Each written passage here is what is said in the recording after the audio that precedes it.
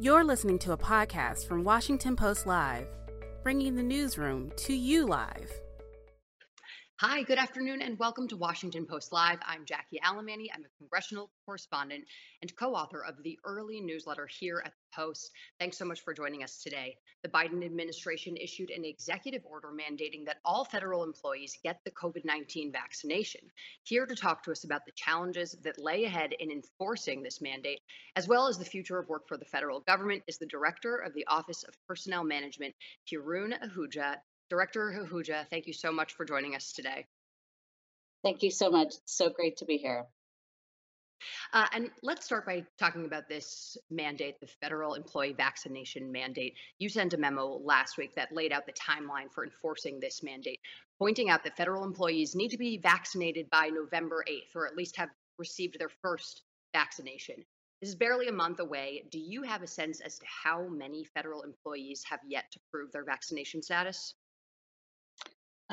Yes, great question. And I want to dive right into that. I hope you will give me just a minute to say hello to everyone and just introduce myself as the OPM director. And for those who may not know very much about the Office of Personnel Management, our tagline should be more than just the snow days, because we actually really we're involved in the lifespan of a federal employee from when they come on and they're hired to when they retire, as well as doing a lot of the work around the vaccine mandate and, of course, thinking about future of work.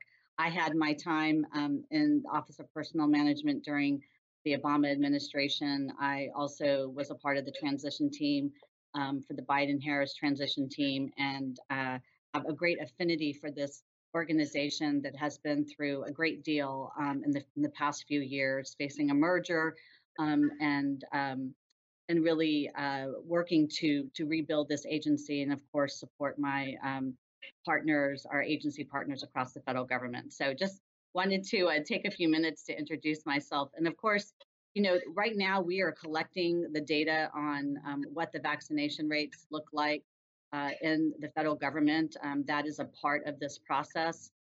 We know that vaccines are the best tool that we have in our toolbox. I'm sure all of you saw that we hit an unfortunate milestone this past week or weekend, where 700,000 deaths are related to COVID.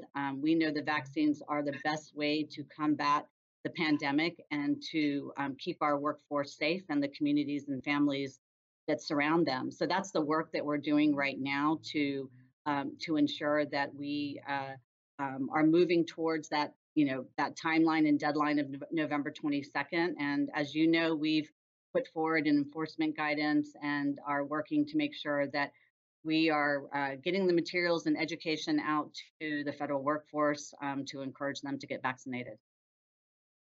And we are definitely going to get back to some of your responsibilities as the head of human resources for the largest employer in the country, a little bit later in the conversation. So I just want you to know that. But I'm wondering, on the issue of vaccination, how exactly are you tracking the implementation of this policy across all of these federal agencies? Well, we have a very robust task force. We play a leadership role on this task force. We have OMB, and we have other agencies as well, GSA, a number of other agencies. So it's a very coordinated effort, and there are tons of phone calls and engagement. There's a whole effort that takes place related to what the guidance that we'll issue at any given moment, and there's quite a bit that we're putting out there. So it's a fairly coordinated effort. We have a number of staff involved, and we are also tracking, like I mentioned, pulling the data every week of where agencies are in their vaccination rates to get a real sense in real time what they're going to be looking at from week to week and meeting our deadline. And we already know that these mandates have seen some level of success, at least with some private companies that have implemented them, and then also in other countries that implemented federal mandates far before we have. But the memo says that employees who refuse to be vaccinated or provide proof of vaccination are subject to disciplinary measures Hmm. up to including removal or termination from federal service. How are you Hmm. preparing for employees who are going to who might refuse to comply with the vaccination mandate? Absolutely. We are looking at this as, this is not about removing people from the federal government. We care deeply about our federal workforce, and like I said, and we'll talk about later, which is really the kind of hiring that we need to do right now in the federal government. We're focused on getting folks vaccinated. We think it's the best tool that we have. And so this enforcement guidance that we've put out is with that in mind. This is really about pushing or encouraging folks towards compliance. We believe it's fair but firm. There's a three-step process that really focuses on education and counseling, and then a period if there isn't compliance, that the federal employee will have a little bit longer to really consider what's at stake, and then of course moving into removal proceedings as really the last kind of phase of this, and really not something we are wanting to see. And we are seeing success in other, with other companies where they've issued mandates and they've had, incredible success. United, Tyson Foods, there's just a few where they're getting 90% plus. So our hope is that, we have really set out something that is, very thoughtful. It's very much focused on getting folks vaccinated, not removing them from their positions. And, this is guidance. So agencies have a lot of discretion and whether they want to add more steps. They have unique situations that they may be managing. And so we wanted to leave room for that. So after counseling and going through the Hmm. um, preliminary steps, do you have a hard deadline for the period of when an employee potentially refuses to comply after you've taken all other measures and between the period of that potentially having to terminate their employment?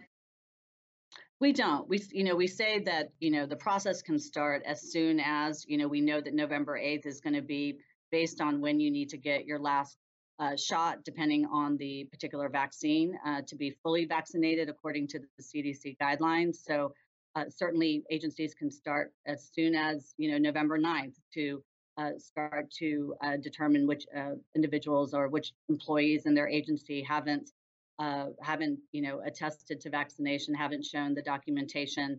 But there is no kind of drop dead date where by which there's an expectation that if employees are not vaccinated, that they will be removed. We will anticipate individuals asking for accommodations. Like I said, agencies have a lot of purview and how they want to think about those steps in the enforcement guidance. So there's no kind of final deadline. And there is a process that I think we hold dear in the federal government, which is the due process that we're setting out for what it means to follow this directive. There's so much uncharted territory that you're dealing with here, from remote Yeah. work to now these vaccination mandates. How was this decision made, and what role did you play in developing this mandate, the vaccination mandate? This is something the president feels very strongly about. I mean, if I think we were all planning, around the summertime of what it was going to look like to have, come back into the office, have a hybrid work environment. Certainly, we were planning that in many ways of what that future of work looks like. I think there's a lot of excitement around what is possible around telework and remote work, and I think looking to see the what we were combating with the Delta variant, what that meant as far as uh, um, you know, managing this variant, also looking at the trends of vaccination rates and that those were slowing down, that the president felt strongly that we needed to use every tool in our toolbox. The vaccine is the safest, most effective way to combat this pandemic, and that's what we're trying to do. And I want to pivot to a slightly different topic, the future Mhm. of work. Um, as my colleague Heather Long has called it, that we are witnessing a great realignment at the moment as well, simultaneously Yes. as people are sort of adjusting to new work modes. You have said that the federal government should be the model employer in this Hmm. country. And at the top of your agenda is redefining what the future of work looks like. What does that mean to you? What is your vision of the future of work? Yes, I mean, I think, okay, just for sheer kind of competition, we have to be leaning into telework, remote work. We are the largest employer, but we need to stay competitive. I think we have a lot going for us as far as our mission and the kind of work that individuals can engage in the federal government, and that's a part of my mission as well. Is that really drumming, the drumbeat of how great it is to be in public service, and a part of that is, the flexibilities, the workplace flexibilities. So we are thinking long and hard of both what that could look like in government, where there are opportunities to expand our applicant pool, as far as individuals that we can be tapping to come into the federal government. So we see it as really a win-win that we're able to, really broaden our reach. We're able to attract people to the federal government because we have those flexibilities. And we know that that's our competition. I will say also around future of work, we see ourselves as a model employer, and we want to couple that with, as well, being a leader in paid leave and in other aspects of what it means to be a good employer. So we're really kind of doing these in a very integrated fashion.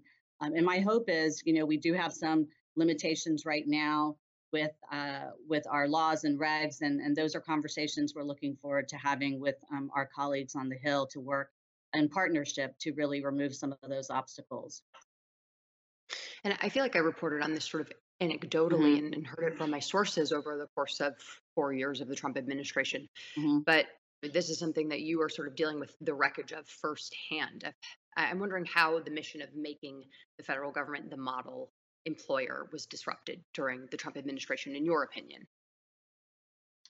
Sure. I mean, I started off, in my unannounced intro of just saying that, I came back to this agency because of, I cared deeply about the work. I cared deeply about the people in this agency, and also what this agency faced during the Trump administration, which was a potential merger, which had a significant impact on the kind of attrition that we saw here. And, okay, so this is OPM, but in other cases with my colleagues and other agencies, they face similar attrition rates. And so I think, we're trying to both support our agency partners and help them in the kind of surge hiring that needs to take place. I was just out at George Mason University talking about there is no better time to come in to the federal government than right now, because there is this significant hiring that's taking place to rebuild these institutions. Also, how we have shown up in the pandemic, and we will continue to do that. That means people that we need in these agencies, and so I think, part of our work is certainly trying to make our agencies whole, but they are also very engaged and excited about the work ahead. We want to support.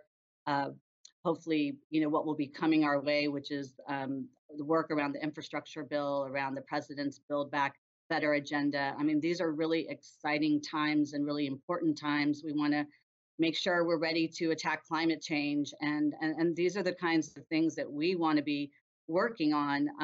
And we need institutions that are strong and are at their optimal strengths to be able to do the work we need to do. And finally, I'll just say, a part of wanting to really encourage more individuals to come in, certainly I'm focused on early career talent, is that, we do think this is also about building trust in government. That I always saw when I was, coming into this work, that I saw government as a force of change. And I do think that's true. I think that's the commitment we have to public service, and that's the message that I will continue to give both in this forum and in other places. And I know that there are a number of pending confirmations at the moment, and some agencies that still have not been completely staffed up. Do you feel like the government is firing on all four cylinders at the moment, or are there still some more pieces that need to be put in place? Certainly, there's one aspect of this, which is, bringing in the political leadership in the agencies across the government, which is incredibly important.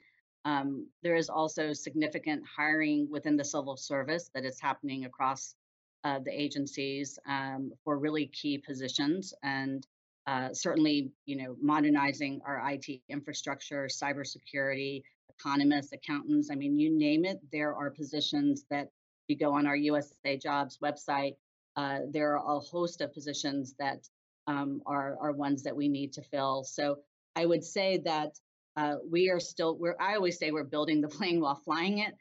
There's a lot coming at us, and folks are working really hard. But I'll tell you, just even more personally, in my agency, it is not uncommon for me to hear from my senior leadership and from employees that their roles right now are basically the hats of two or three individuals or the equivalent, and that's just not sustainable. And so, in order for us to do the job well, to make sure that we are focused on customer experience and customer delivery, we have to make sure that our agencies are staffed and done well and smartly, and in a way that is using the government's resources efficiently, but also taking care of the employees, because we know that they are our best and biggest asset. And President Biden issued an executive order in July on diversity, equity, inclusion. Yep. I'm sorry, that's my angry 1-year-old puppy. And Oh, no. accessibility in the federal workforce. I'm wondering Yeah. if you might be able to give us a sort of update on progress that the administration has made, and any update on statistics of just how many employees in the federal workforce are, women, LGBTQ, people with disabilities, et cetera.